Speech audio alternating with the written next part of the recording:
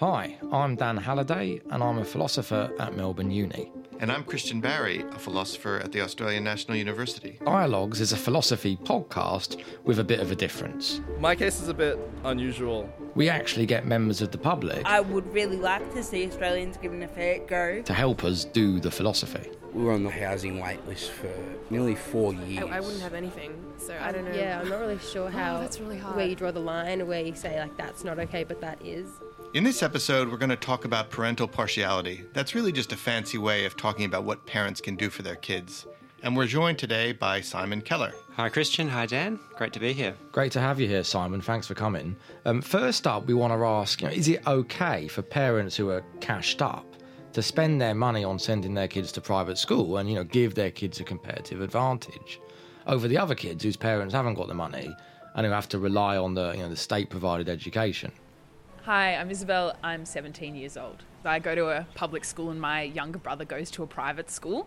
And I've had all these debates with my parents about it. Putting my brother in this private school, it's kind of almost taking away from the public system where my parents are privileged enough to donate money to schools. And it's like we're taking away from a public system where all kids can benefit. And then I also think about, for example, houses and if parents give their kids a loan and things like that, and is that necessarily fair? And to an extent, I kind of think if your parents have got, are able to help you, why not take this advantage if it's making your life easier? What else are they going to do with their money? But then on the other hand, it's there's all this other, how is that fair on someone else who maybe they don't have parents or who can't support them? Hi, I'm Matthew. I'm 20 years old. If you think that they shouldn't be able to give me everything, that means that they have to spend all the money for themselves or share it amongst all the Australian population.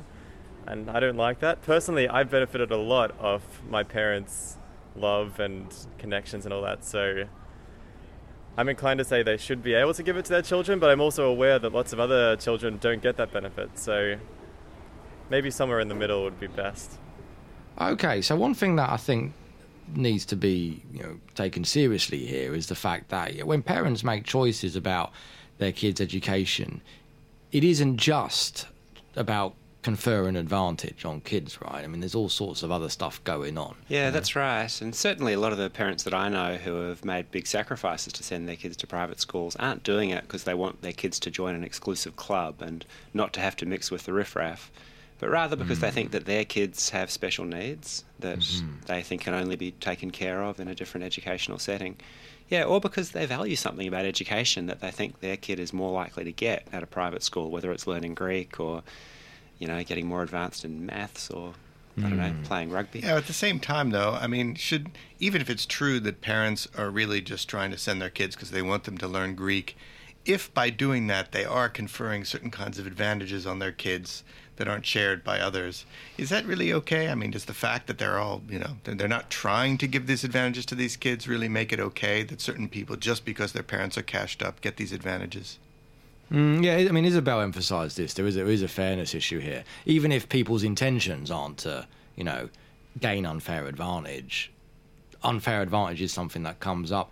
As is, I think Isabel also alluded to the way in which, if you're taking kids out of state schools and putting them in elite schools, that might be bad for everyone. Or to put it in reverse, it might be something good about having an integrated society in which kids from different backgrounds mix. And a school is a very lot of potential for that to happen in schools, right? Yeah, it's one of those cases where I think which kind of hat you're wearing when you address this question makes such a big difference. So if you're the Minister of Education, then those are the sorts of things you should be thinking about, being fair to everybody, making sure that people of all sorts of different demographic groups get access to a decent education. But then when you come home and you're just thinking about what's best for your child who's right there in front of you, you're probably not going to be moved by thoughts about fairness for people who you've never met far away. And if you were, you'd kind of be a weird parent, wouldn't you? I wouldn't want my parents being motivated constantly by fairness. Maybe the fact that kids can be conferred these advantages by their parents is a good thing because it gives the parents all kinds of incentives to work hard and gain certain kinds of advantages. And these are advantages that don't just go back to them, but are to some extent shared by the society at large. What would it really mean if we really curtailed significantly the capacity of parents to confer these kinds of benefits to their children? Yeah, I think that's absolutely right. But I think there's also a question here about, can parents go too far in prioritising it? You mentioned earlier that, you know, to get your kid into a private school, you as a parent might make heaps of sacrifices, right, just to raise the cash, right, work really long hours. And then that might take you away from your kids. Yeah. Well, we'll take you away from your kids. And Matthew made the point that, you know, he benefited from his parents partly from the love that they gave him, right? But I suspect what he means is that they spent time with him and they did nice things with him. And, you know, perhaps surprisingly or not so surprisingly, that will actually help a child's development as well. You know, reading bedtime stories to your kid. But you know, now's also a good time, I think, to step back a little bit and, you know, recognise that this isn't just about education, right? There's these deeper questions about what is this parent-child relationship in the first place, right? As an ethical thing. Let's hear from some people about, you know, this deeper aspect of it. Hi, I'm Vanessa, and I've just turned 20 years old. My parents still see me as a little baby, I think, and they just have all these stories about me from when I was a toddler, and they always tell people about them, and I'm like, I don't remember who that is. I didn't really do anything to deserve their love, and I think they treat me different because they've just put so much of their life into my life, and they almost see themselves in me, and I'm really lucky that I have both my parents to do that. Hi, I'm Isabel. I kind of had this kind of really awful thought the other day about, like, oh, does my mum only love me just because I'm her daughter? Like, would it have been, if I was just, you know, someone else's daughter, would she or my parents, would I have loved my parents if they were any other people, or is it because they're just there in a way, and they're there to provide for me, and that's just the situation we're in? Interesting. Yeah, one of the things that Isabel raises, the idea of whether children deserve the love and attention that they get from their parents. How should we actually think about desert in this kind of context? Yeah, I mean, one of the nice things about having parents who love you, though, is knowing that they're going to keep loving you even when you don't deserve it. Like, they started loving you before you'd done anything that would have made you earn their love. And you kind of know that, as kind of fearsome as it is to say, you could really screw up. You could do some stupid things, and you could actually even really hurt your parents, and they would still love you. So, rightly or wrongly, one of the things that's kind of special and reassuring about the love of your parents is that they don't rely on you to do anything to deserve it. It's kind of interesting that at the same time, Isabel seemed to be almost unsettled by the idea that that you're not actually being loved for necessarily your best qualities or your good qualities. You're kind of loved because you just happen to be there and their child, and you have this sort of history. Is that something that we should be worried about? And should parents kind of take that perspective to some extent, thinking about, you know, is this kid really so special that I should be conferring all this attention on them, when I can recognize in some way, when I step back, that there are lots of other kids that have all sorts of other qualities which may even be superior to the qualities that my kids have? Well, that's a difficult question, isn't it? I mean, intuitively, I think, yeah, there's something maybe arbitrary about the parent-child relationship in that, you know, no one chose that it was these two people who are related in this way, right? But as Vanessa pointed out, you know, the bond gets formed because you know each other so well. And there's this shared history, right? It provides a foundation for something important. Yeah, I think the history is important, but it's also like, I mean, there are cases in which you'd think that parents would just be making a mistake if they loved something as a child. Like, suppose it turned out that the thing they loved as a child was actually a mannequin or a statue or a doll. That would be a mistake. Sounds like it. Yeah, but if you're loving a human being who has a point of view and has interests and who has a wheel and woe, as we might say, then there's at least something you're getting at when you love them. Even if they don't, in a sense, deserve the love as much as someone else does. Still, it's, you know, they're right there in front of you and they matter, and you're kind of plugging into their value in a way that at least counts for something. Yeah, I mean, one of the things that sort of came up in Vanessa's comment as well is that sometimes the reason why parents can have a unique set of feelings for children is that they can kind of understand and see these children as individuals, as unique individuals, in a way that they can't see other people. And maybe there's a sense in which it's the reason we can be loved by our parents is because they can know us best and know us in our entirety best. Yeah, definitely. That, you know, better than you can yourself. Like, there are things that your parents know about you and can see in you as having developed since you were a child that you're not aware of. And sometimes that can translate into them kind of knowing what's good about you or what's valuable about you in a way that you can't yourself. And I think this probably begins to explain why parents are so important, right? Why we trust parents to make a lot of decisions for kids. because the parents know best because they know the kid best, and that I think starts to provide a foundation for things like educational choice, balanced against fairness, etc. So parents do so much for their kids and know their kids so well. I think this raises a question about, well, what's the kind of payback, right, for parents? What can parents demand of their kids in return, right? People got some things to say about this as well. Hi, I'm Matthew. I think they have the right to interfere with my life. Like, considering how much they give to me, I feel like I can kind of give some back to them in terms of control. But I feel like that there doesn't need to be any kind of official regulation on that. It can be worked out in between the parents and the children. Hi, I'm James. I'm 19 years old.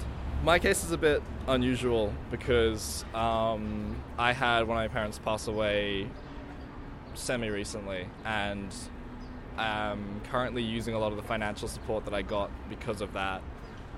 So you could say it's unconditional in that I am allowed to do more or less whatever I want with it, but you could also say that the condition is that I have one less parent now.